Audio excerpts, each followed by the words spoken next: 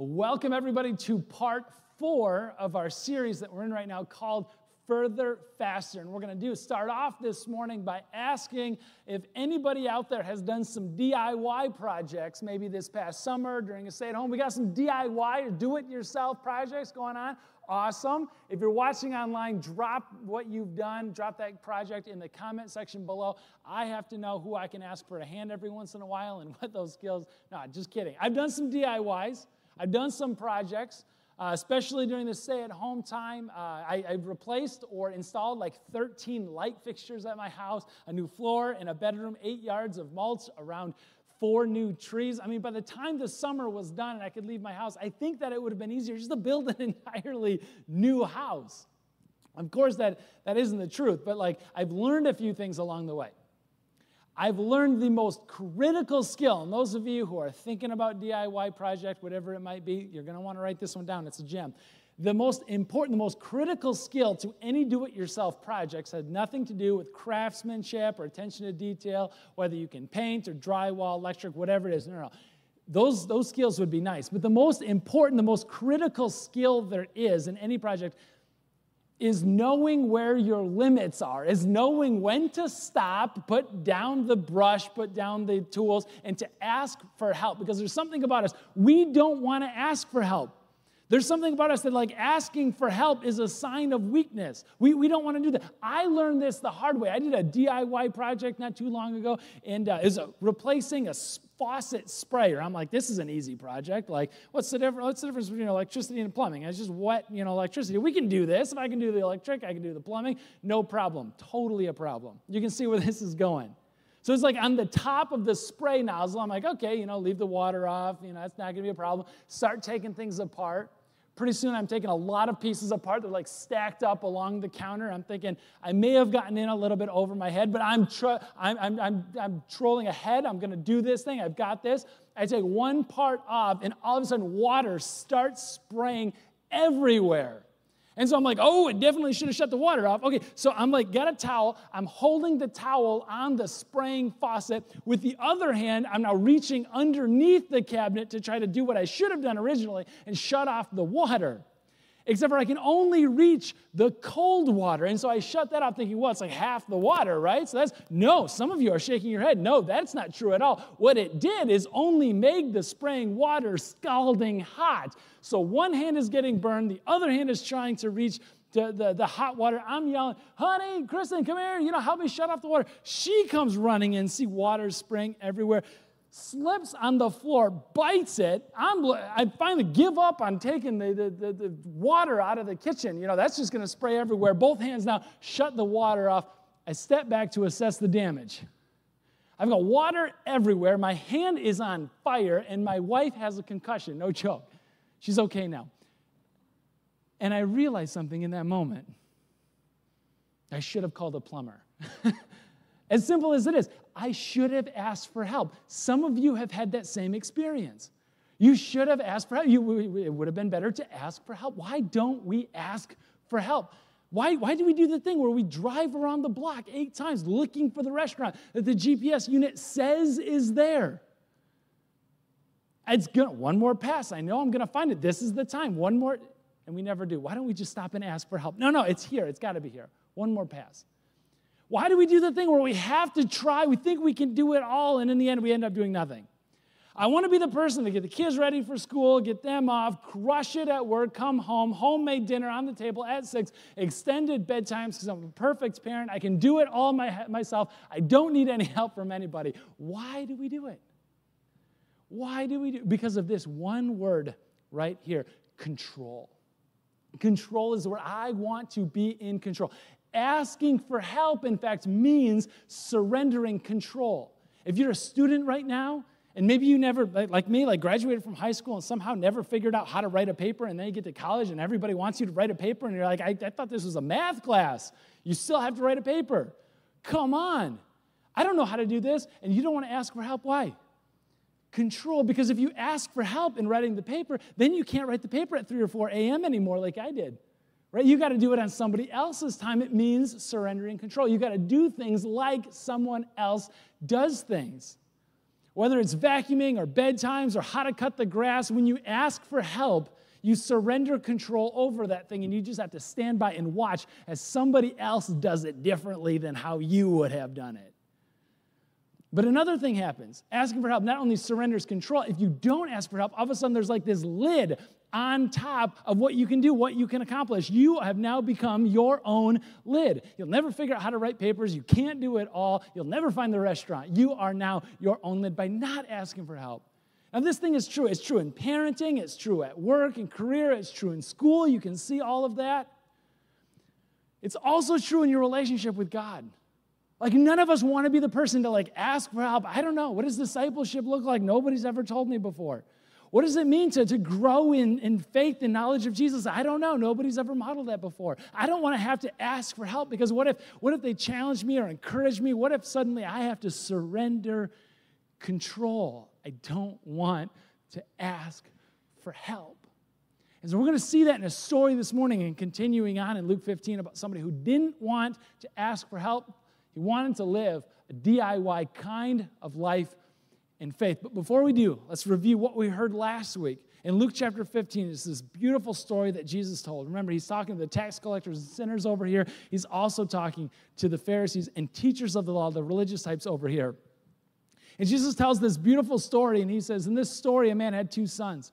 And as a younger kid, he comes up to his dad, and he says, Dad, you know what's going to happen. We all know what's going to happen. Dad, eventually you're going to get old, and you're going to get frail, and suddenly one day you're going to die.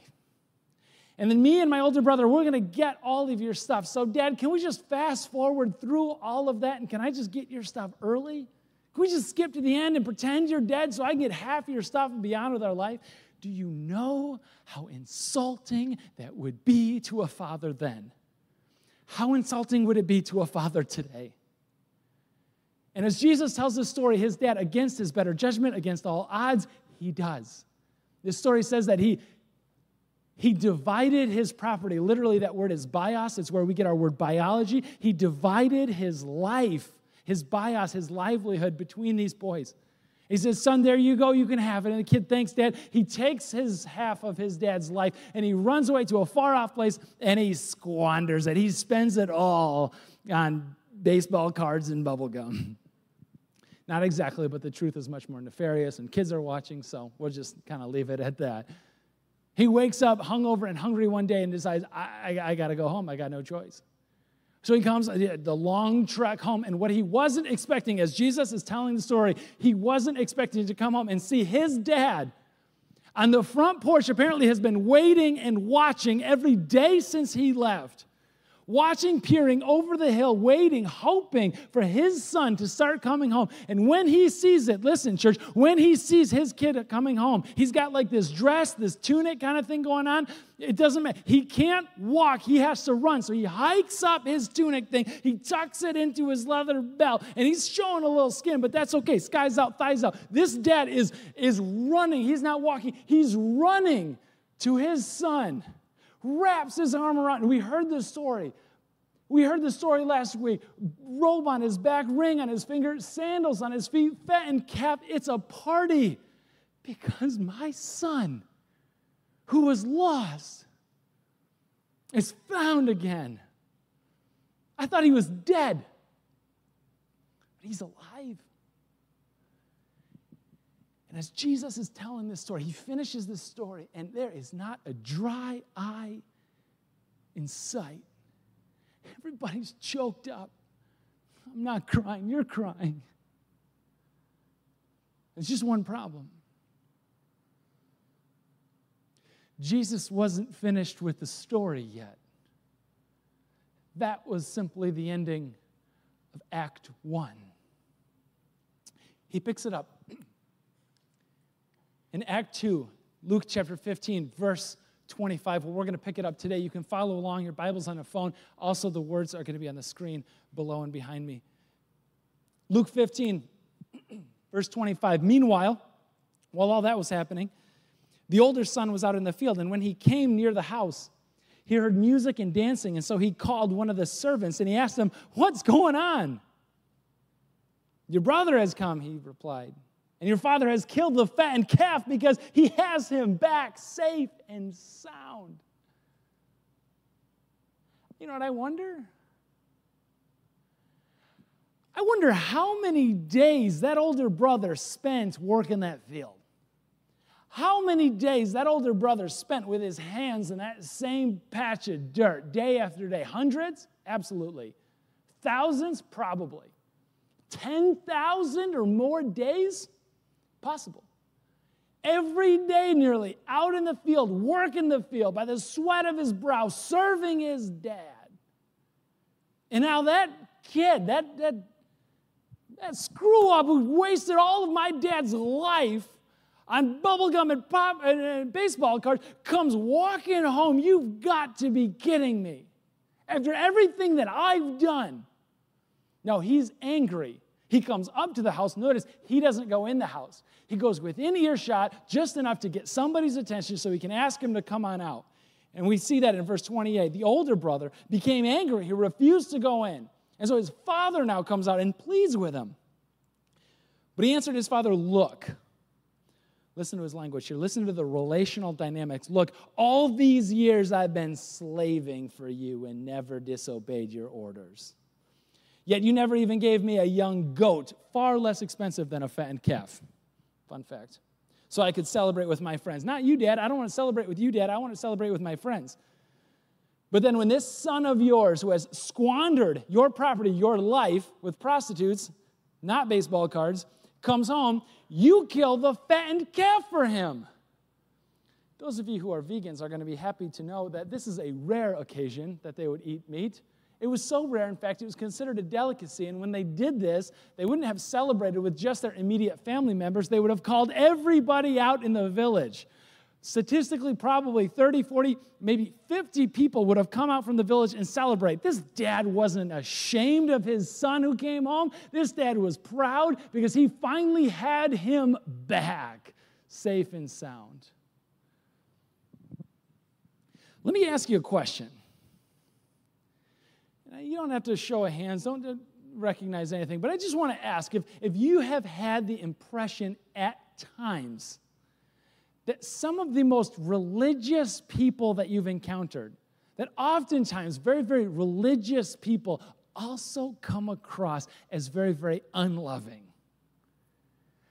Which is a little weird because you think like religious people serving or at least trying to follow Jesus should come off as very extraordinarily loving because that's who Jesus was. In fact, people who don't even follow Jesus are like, I don't know about the whole rising from the dead thing, the miracles, I'm not really sure about, but what Jesus, was he loving? Absolutely. I mean, I aspire to live in love like Jesus did, even of people who don't necessarily purport to follow him. But sometimes religious people come across very, very unloving. For any natural disaster, whether it could be avoided, couldn't be avoided, whatever the disaster is, it seems like there's always someone, some kind of religious authority, who's going to get in front of a major news outlet, a camera, and say, listen, because of X, Y, and Z, these people have caused this, and they have brought this upon themselves. And you're like, how does this always, who do they find? It's just somehow the case that, like, religious people often come across as some of the most unloving people on the planet.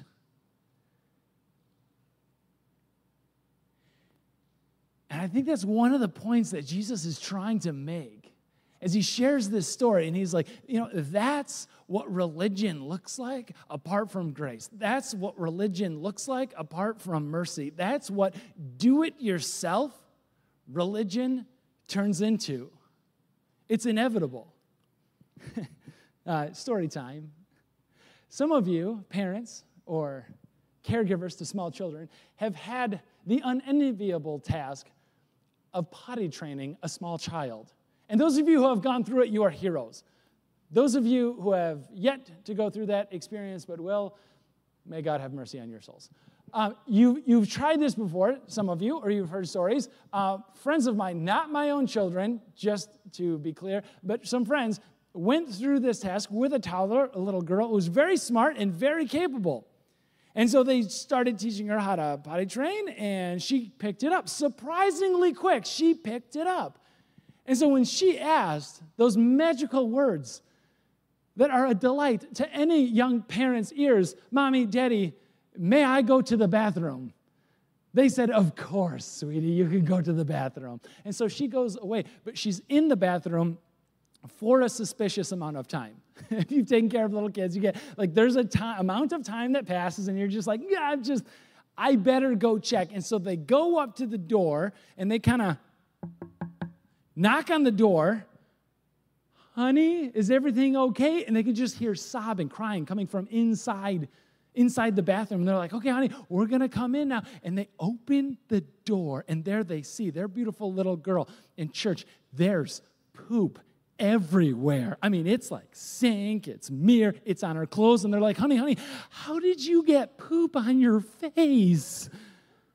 And she just, through tear-soaked eyes, she's sobbing back, and she goes, I had an accident, and I tried to clean myself up. And I realize that is a graphic picture. But I want you to have that image seared into your brain. That is what religion looks like apart from the love and grace of Jesus. If we wonder why religious people often come across as some of the most unloving people on the planet, it's because we're like this little toddler that's trying to clean ourselves up, and it makes a mess, and it stinks. So you're writing notes, maybe taking them in the Bible next door, and you might be able to write something like this, is that God doesn't want you to try harder to clean yourself up. The point of this whole thing is to trust deeper. You know, imagine that same story told a little bit different way. With instead of the girl trying to try harder and clean herself up, if she's got an accident and she just calls out, Mom, Dad, I had an accident and I need help, and they would come running in. And what kind of disaster would be avoided if we just ask for help and not try to do it yourself? I make a point about the do-it-yourself kind of religion. I got to say something about the control. See, the older brother in the story, he's angry. He's refusing to go in. He can do this himself. He also wants to leverage his control. You know, in fact, both of the brothers in the story, the younger brother and the older brother, they both wanted to leverage control themselves. You know, there's two ways to be your own Lord and Savior. The first way of being your own Lord and Savior is through badness. Is being bad, doing whatever you want to do. And that we saw play out with the younger brother to a T. He can do what he wants, when he wants, with whom he wants. He can smoke it, he can drink it, he can take it. It doesn't matter. In a far-off place, he gets to do what he wants. He gets to maintain control. He gets to be his own Lord and Savior through badness. That's obvious.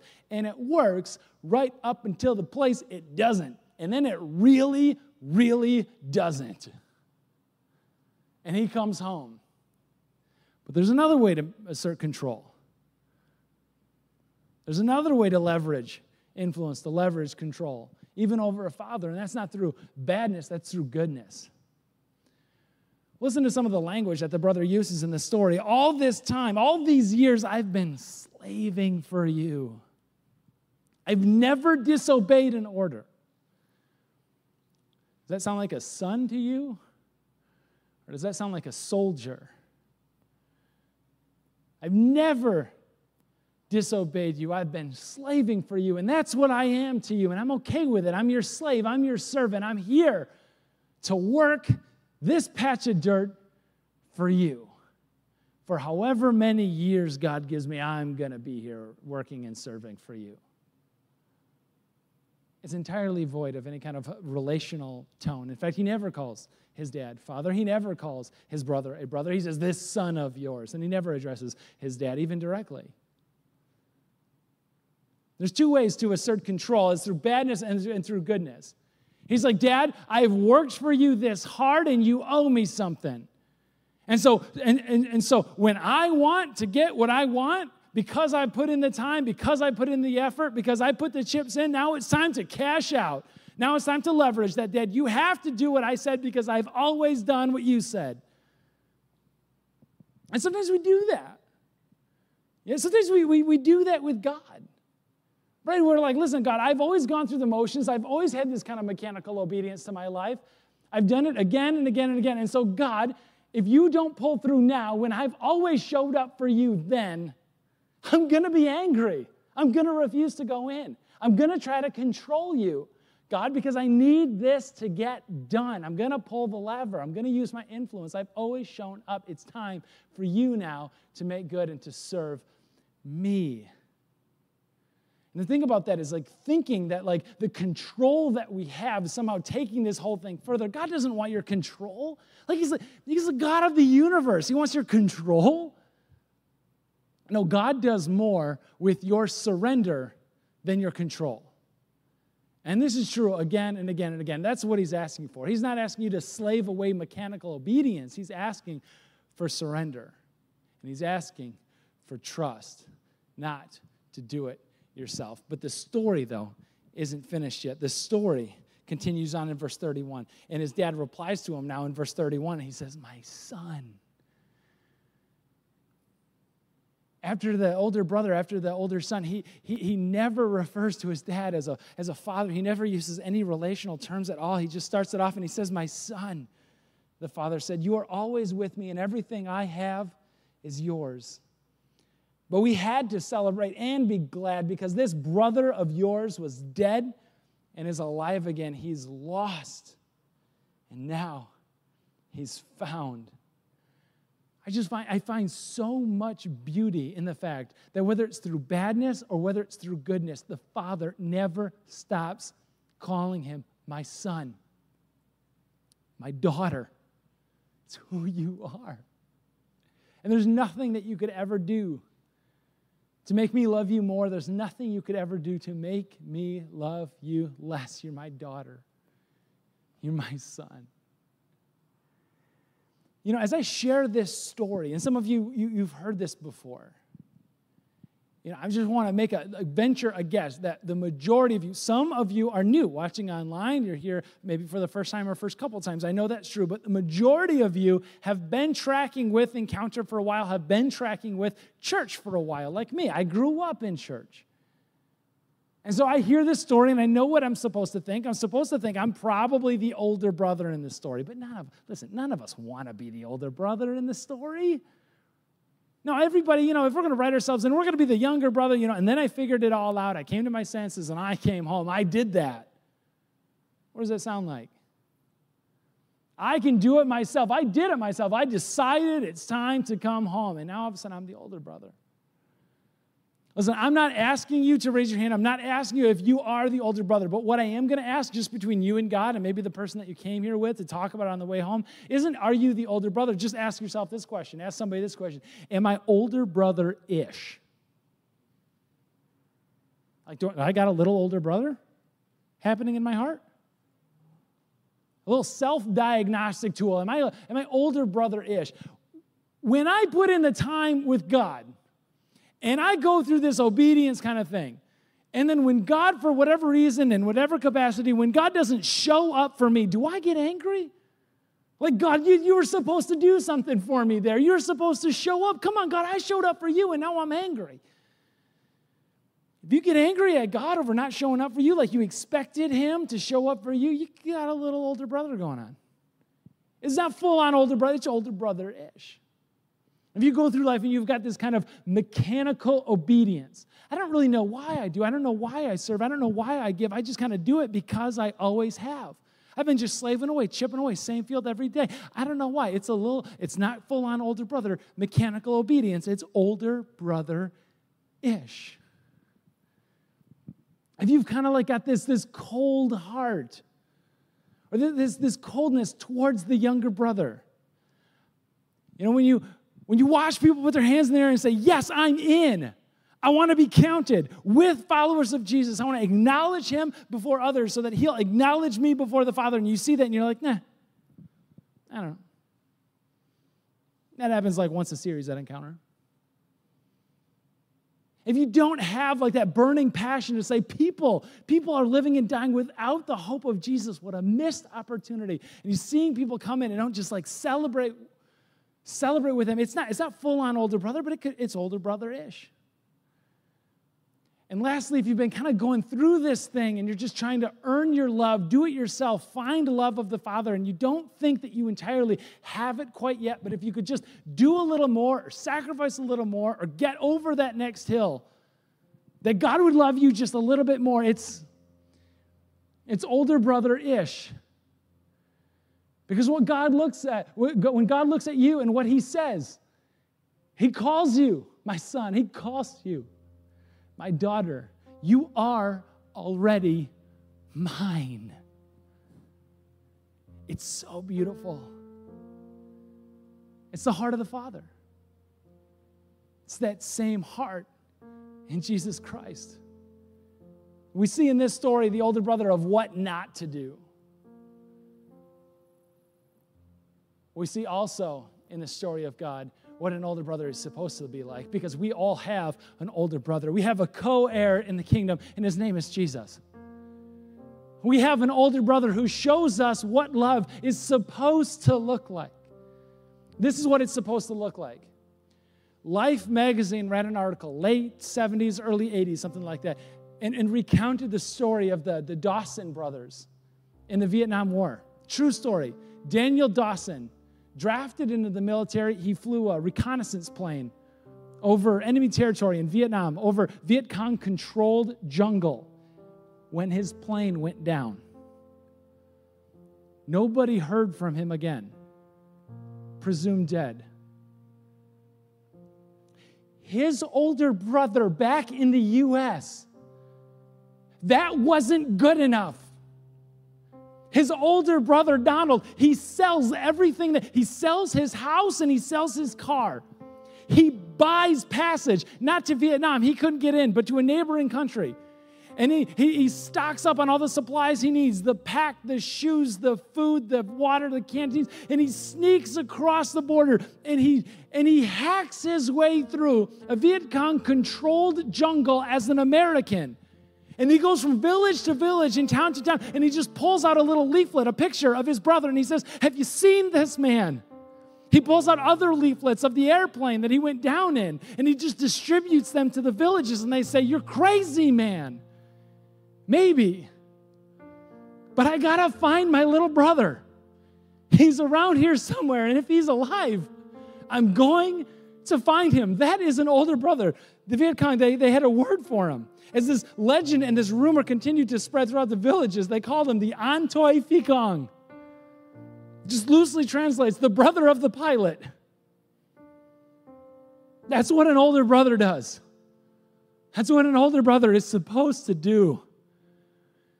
And when Jesus tells this story in Luke chapter 15,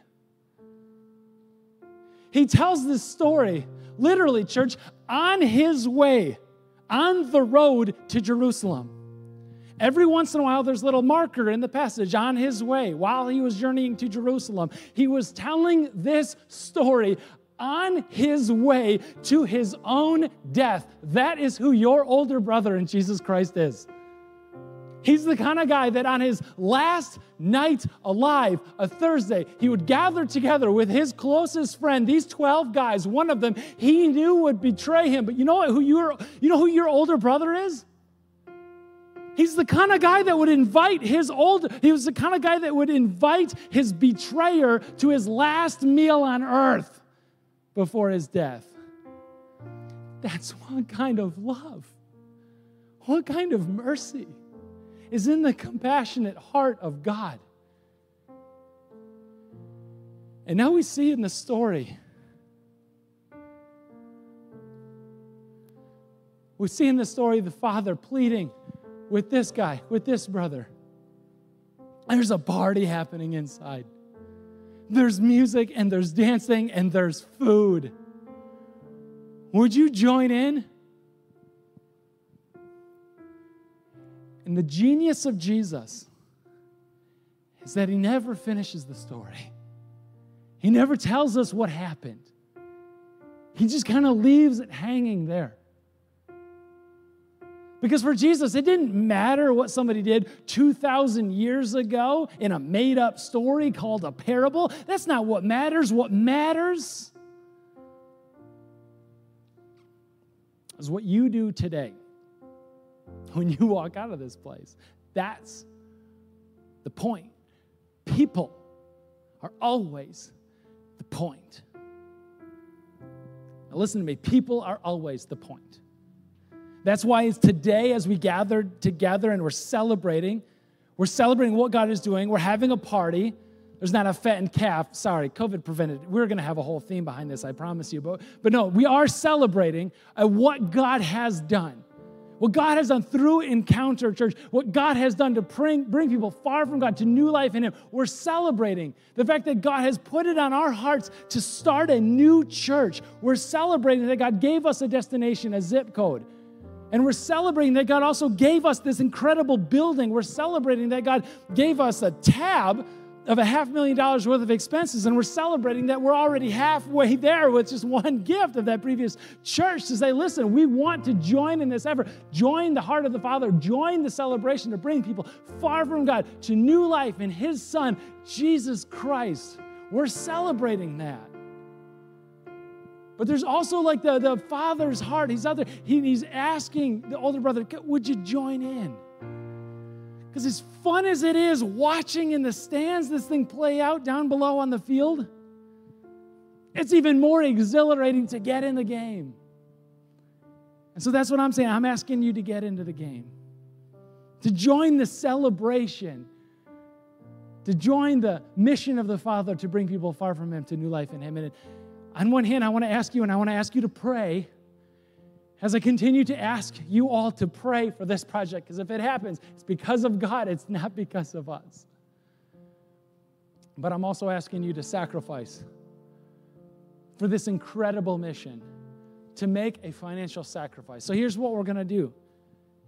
And I hope and pray this doesn't come off as too much or coercive. I've been challenged earlier, don't alienate, don't cut off the people of God from the mission of God. So I'm just inviting you along. You got one of these cards when you came in today. I'm going to ask you just to pick it up and just to hold it.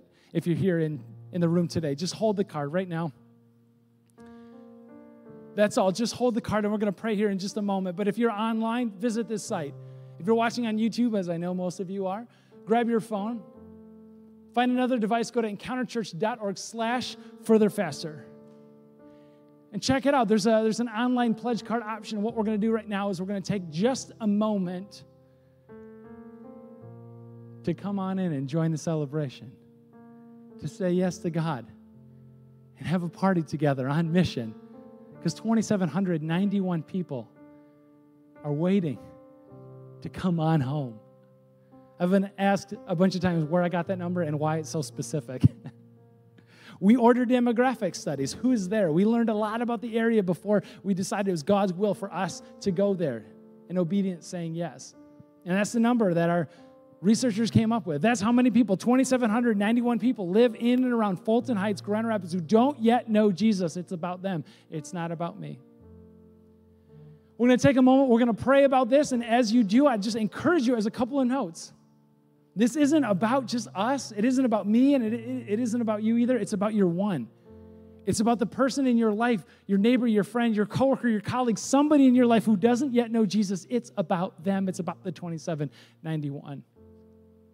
You know what? When my wife and I, when we first got married, we showed up to church, which doesn't seem like a big deal. Except for like looking back, and just thinking about it. Somebody had to make that church. Somebody had to do that thing. Somebody had to invest, and somebody had to pour in. And that person may never even have sat in that seat that we sat in for that first day. And now you guys get to do that too. I get to do that too. I love Kentwood. I'm going to be here. But I am so committed to this thing, because I know one of the 2,791 people who don't yet know Jesus are going to sit in that seat, and I'm thrilled for that. It's not about me. It's not about the kids' space. It's not about the paint. It's not about the sound system. It's not about the building. It's about the people, and it always has been. In just a moment, like I said, we're going to fill out those cards, and we're going to pray together. And as we do, maybe you're brand new here. Or maybe you started worshiping over the summer. Maybe you're watching online, and this is totally new. That's okay. You don't have to have gone here for 8 or 9 years in order to partner along in this journey. And to that end, and sharing this vision with a family around here at the church, they said, we are so thrilled about this thing. We want people to know the joy inherent in partnering with the Father and celebrating this incredible mission. And so every gift, large or small, every single one is going to be matched with $100. So if what you can do as a student or what you can do as somebody who's just trying to figure life out or whatever it is $1 or $5, that becomes 101, 105, because there isn't such thing as a small gift in the kingdom of God. So join the celebration, join the party. And as we do, we're going to pray. I'm going to ask you to pray before you fill out that card and before you visit that site. And I'm going to pray not for us to use reason-based giving, but revelation-based giving. There's a difference. Reason-based giving is giving that makes sense to us, giving that's calculated, giving that's based on our own capacity. Revelation-based giving is giving that's based on God. How do you reveal your gift, your number to me? What does that look like, God? And it's not based on my capacity, it's based on His capacity. And if this is going to happen, it has to be done from His capacity, not our own. So let's take a moment right now. Let's pray together. God, we pray for your revelation. God, we pray for your will to be known. God, we pray right now for a spirit of joy. We pray against a spirit of debt or obligation or older brother mechanical-like obedience. God, we pray for that to stay away. But we pray for the heart of the Father in this story that's pleading with us to come on in, join the celebration. Let's go. We pray for those 2,791 people who need to know your love and your grace. God, we pray for courageous and sacrificial hearts revealed in you. In your name we pray. Amen. So let's take just a few minutes. If you're led to, fill out those cards. They'll be in the buckets on the way out. Fill out the online pledge card as well.